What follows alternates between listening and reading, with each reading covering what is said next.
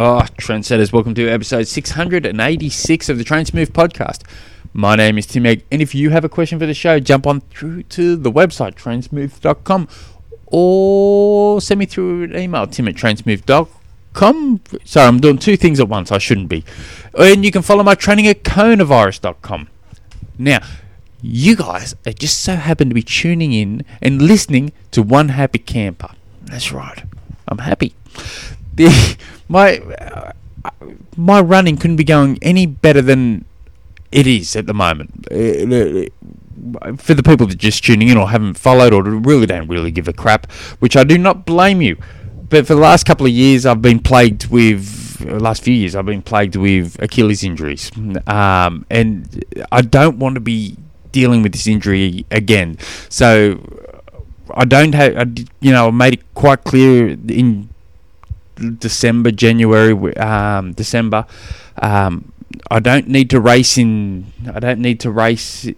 2023 as long as I get this right. And I've been very, very slow progressing it. I've been, to the point where I'm very focused on foot landing, the arches of my foot. I haven't taken any shortcuts. Everything's been going perfect at this moment.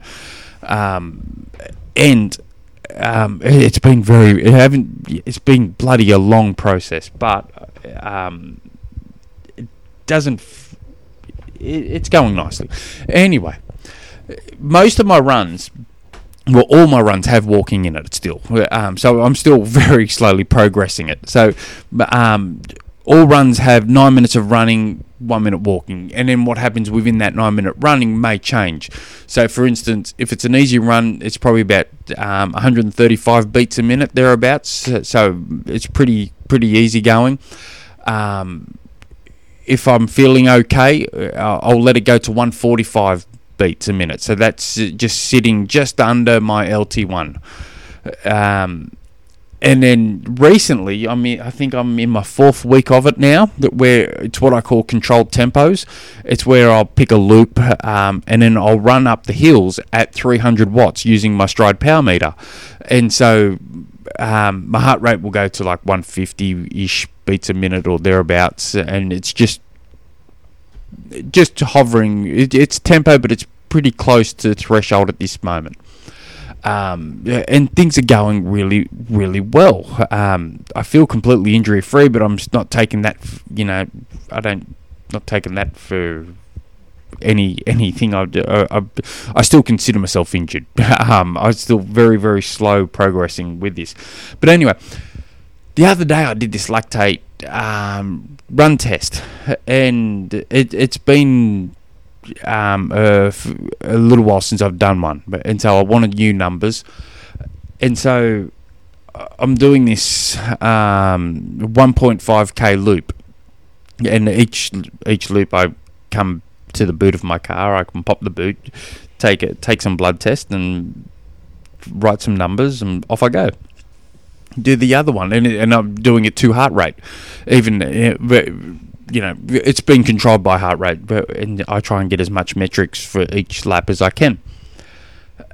And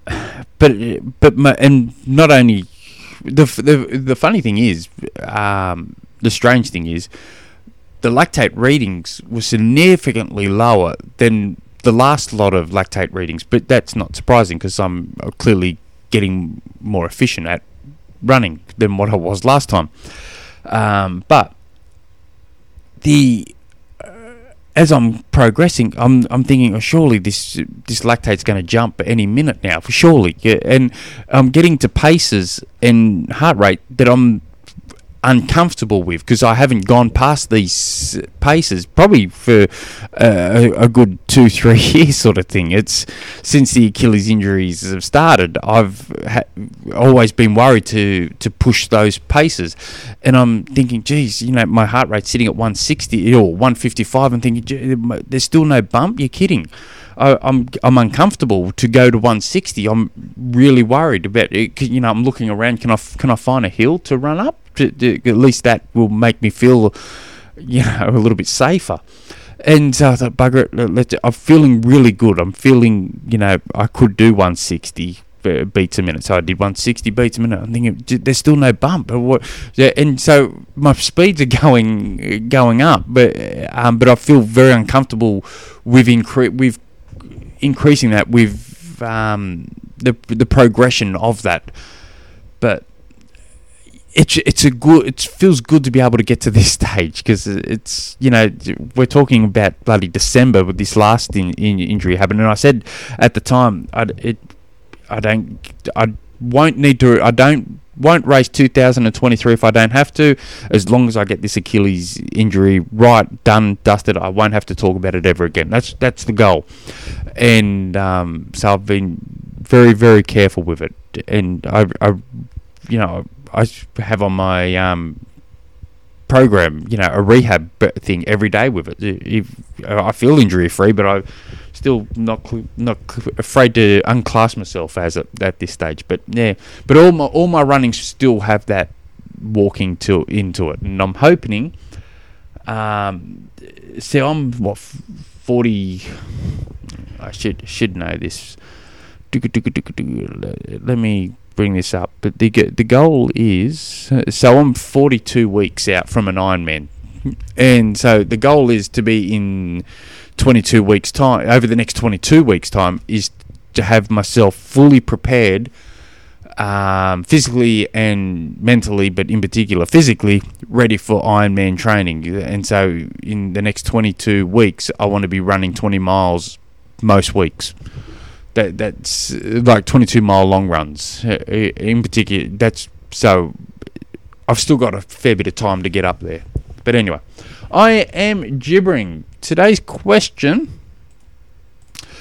comes from Gregory, who sends in all sorts of good questions, and you too could be sending in all sorts of good questions to tim@trainsmooth.com. And Gregory writes some questions. He's got two questions here, I think. I've always heard and read one doesn't need to hydrate if the session is under an hour. My questions would you advise an athlete to drink it on a session under an hour? Also, do you have... Alright, so that's the second question. So, not to drink under an hour, it's a tricky one, in the sense where I'm not a big fan on drinking at poolside, having a water bottle at poolside. Which is funny, because an athlete I coached, it was down in Tassie just a week or two ago, and I was swimming with her, and she actually had a water bottle there, and I was going to say something, so wait, no drinking on poolside, but I got distracted on something, and I forget what it was, and so I never said anything. But I am not a fan of drinking.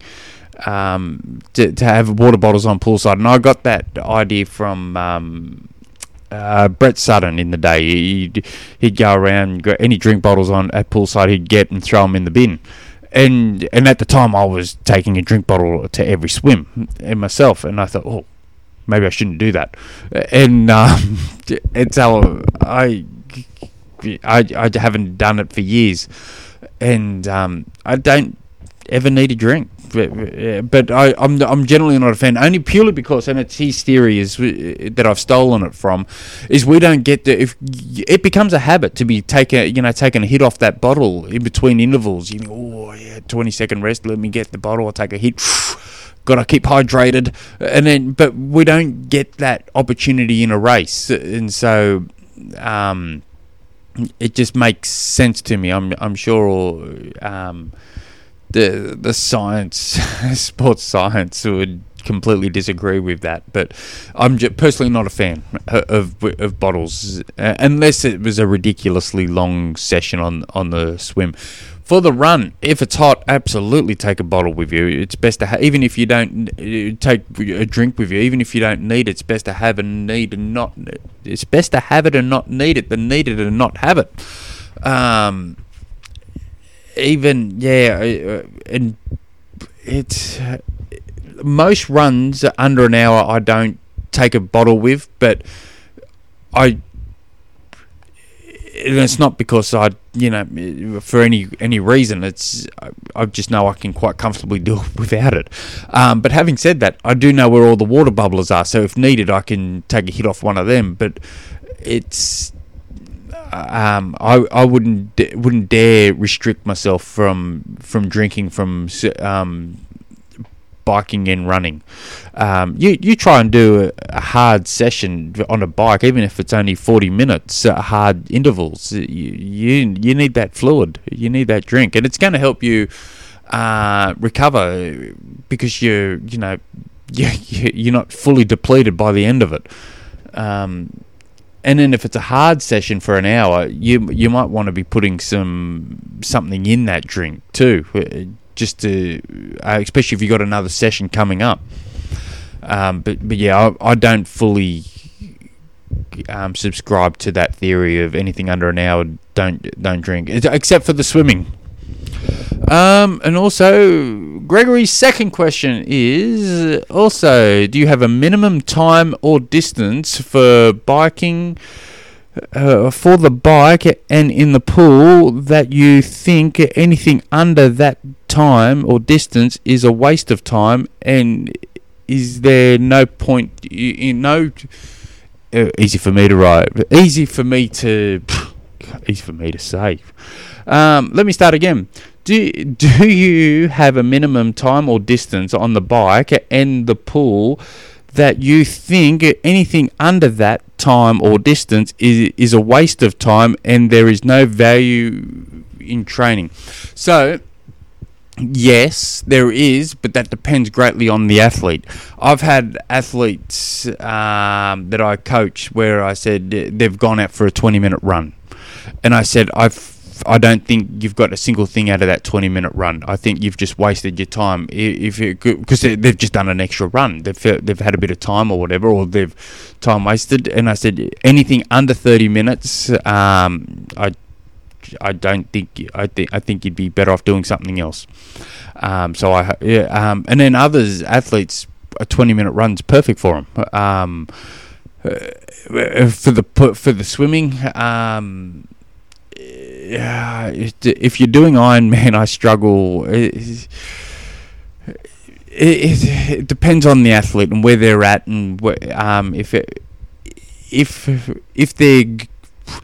doing Ironman and they jump in the water for 600 meters, I struggle to understand that unless they've done something within that 600 meters that's provided them value. And I'll give you an example.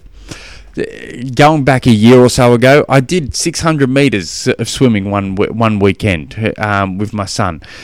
It held no real value except for we had a GoPro and we filmed ourselves swimming, and then all of a sudden that session became quite valuable because we were able to analyse the sessions, each of us. Without that session was a complete waste of time for both of us. But we knew we didn't have much time and we wanted to get the video in. But having said that, for some athletes that are new starting, that 600 meters could be just perfect for them because they're trying to focus on, especially if a swim coach has told them you've got to reach out. For that right arm, you've got to bring that further out and reach out further, and then now they've got 600 meters to focus on that. So that's become valuable to them. You've got some athletes. Well, I'll use myself. Talk about myself. I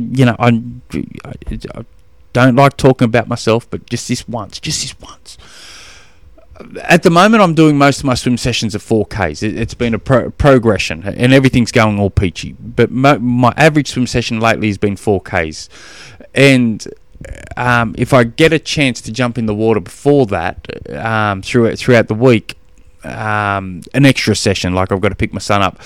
There's 2 times in a month I'll do 1,500 meters, and that's purely because I'm just filling in time. I don't know if I get a lot out of that 1,500 meters, apart from splashing about. I wouldn't be jumping in the water if it was just a K. I most definitely wouldn't. I'd be just sitting there watching him swim. But because it's 1,500 meters, it's, you know, I can do some drills, or, you know, do some, you know, whatever. But for some athletes, that's just going to be, you know, more than enough to stimulate what they're trying to achieve. For the bike, it depends what distance they're after. If they're doing a sprint distance, I'd say anything under 20 minutes is a real waste of time, unless the purpose of that bike ride is to recover from a run. I do this weekly to some athletes. They finish their long run, they jump straight onto their bike and ride for 20 minutes, easy spin. They're getting no benefit for cycling, but what they're doing is helping fast track that recovery for their from that run. So as they jump on that bike, and then you know, start drinking. What's that thing called? I should know this. I bloody tell these athletes to do this. Amino acid drink straight after, or high concentrated carb drink. You know, just get something in there. Spin them legs nice and easy. But that's not a standalone session for them. That's just a pure recovery session, so that you can't add that. But for the bike, if it's a sprint distance, anything under 25 minutes, I would struggle to think they're getting any benefit out of it. Even 25 minutes, it's a struggle. Half an hour, I think it might be even still. What benefits is the athlete getting? Probably 40 minutes, they would start getting benefits, even at sprint distance, maybe 40 minutes. For Ironman athletes, anything under an hour, you'd almost be putting that down as a recovery session, or a session that's going to lead into something. So a 30-minute bike ride, easy spin before they go on a run, that's different. But yeah, I'm not answering your questions. I'm just gibbering because I'm just coming up with a whole lot of different scenarios. And I'm sure once I hit stop on the pod here, I'm going to come up with 38 different scenarios I could have said. But it just depends on where the athlete is now, what the athlete's goal is, what their available training hours are. But sometimes if they got 20 minutes, instead of going for a bike ride, and just all they're doing is warming up, is maybe that athlete's probably better off doing a strength session, some core stability work, or something else. But talking about warm-up, a bit of a side note, I remember I'm a big fan of Alan Couzens, pretty well-known triathlon coach. He wrote, and this is going back a year or so ago, he wrote on Twitter words to the effect of warm-ups are undervalued or underrated. Cooldowns are overrated, or a lot of cooldowns are overrated. And not 3-4 days later, I'm strolling through Twitter, and I see this coach I'd never seen before. It was one of those, you may be interested in whatever suggestion. And he wrote, you do not need to do cool downs in a workout. And he had all these people clicking like, and I'm thinking, because I instantly thought, what bullcrap's this? And I thought, he's just taken what Alan Couzens did, and to an extreme level, completely taken what Alan Couzens wrote out of context. And so I'm clicking on, and he's doubling down on this. And I hadn't heard of this coach before, but he's had a bit of a following, but he's just completely ripped it off. And I was thinking, absolutely, they're important. They're not, that we can get over the top doing big cool downs, but you jump on your bike and do 20 minutes at threshold, and jump off your bike and just go, well, that's me done, and go sit down on the lounge, and stand up in 10 minutes time and wish you didn't do a cool down. It's the most stupidest thing. Try doing 11 times 30 seconds hard, 15 seconds easy, followed by 3 times 3 minutes VO2, 3 minutes easy, and then jump off your bike and just sit down or just get on with your day. You need that cool down from that. It's bloody ridiculous. And tell me you can't do a 2-hour or 20-mile run and you walk through your door and just sit down and do nothing. No easy jogging towards the end, no walking or anything towards the end. Just sit down. Yeah, I'm all done. Tell me how you feel when you stand up. Maybe I should have moved around a little for 10-20 minutes after that long one. So yeah, I'm a bit of a ranting at the moment. I do apologise, but I just found all that funny. But anyway, if you guys have any other questions, jump on through to the website trainsmooth.com. Until next episode, hooroo.